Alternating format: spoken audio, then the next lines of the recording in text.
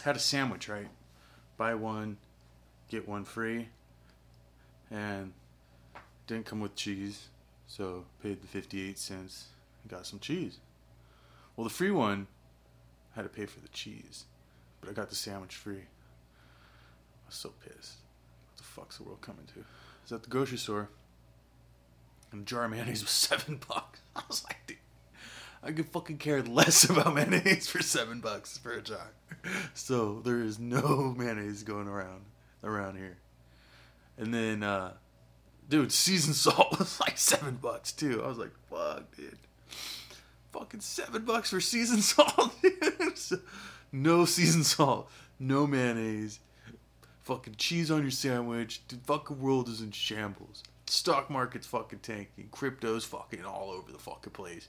The president doesn't know what he's doing. The fucking ex-president's pissed at the new president. Fucking nobody fucking knows anything. But nobody's seen the vice president since fucking they were elected. Shit is fucked up. What can you do to improve that? Psst, talk about it. What are you gonna do? Fucking go out there and march? Fucking yeah, dude. Fucking we're taking over. Ain't gonna happen. Or if it does happen, what are the results you're gonna get, right? I mean, cause and effect of the cause. So what do? I create. I create in front of this camera. I create music. I write. I read. Writing down the bones. This is cool. This is Freeing the Writer Within. It's a pretty good writing book. Basically get you motivated to the craft. And I saw it on like a few lists for best books to read to get into writing, and I feel anything creative such as writing or pulling something out of thin air, it's always good to be well versed, and this is a very good book. I think it's old. It's from like 80 something, but it's got a lot of good information, and I would highly suggest if you're into that, check it out. A good read.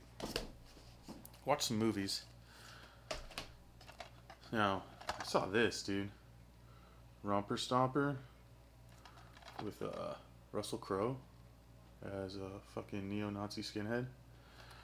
I hadn't really heard of this till recently, and it's a super young Russell Crowe, and it's kind of like American History X type thing, but it's cool. I mean, the way it's filmed is basically on Super 16, and all handheld, no steady cams.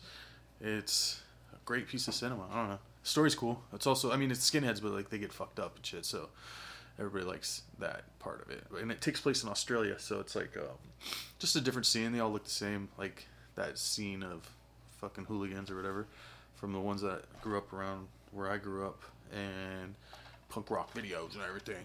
But so this is the like Australian version, but it's really cool. And I guess Russell Crowe won a bunch of awards in Australia for that role, and pretty much blew him up into the badass he is today.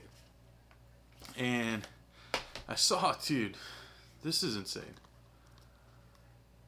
Once Upon a Time in Venice, starring Bruce Willis, John Goodwin, and Jason Momoa. I was gonna say Jason Momoa. He is Samoan. Jason Momoa.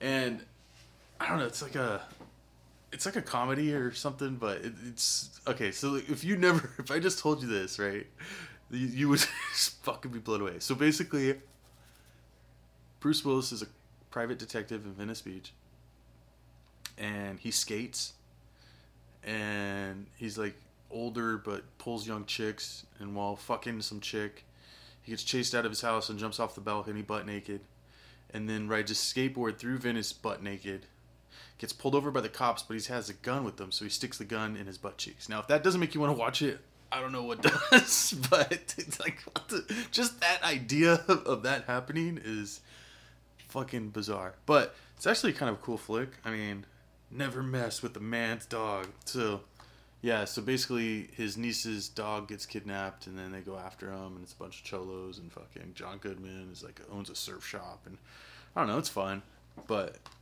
it's wild. And then I saw, finally, which I've been trying to see, I got it from the library, Red Shoes from 1947, directed by, I believe, I don't have my notes in front of me, but Michael Powell and something Pressburger.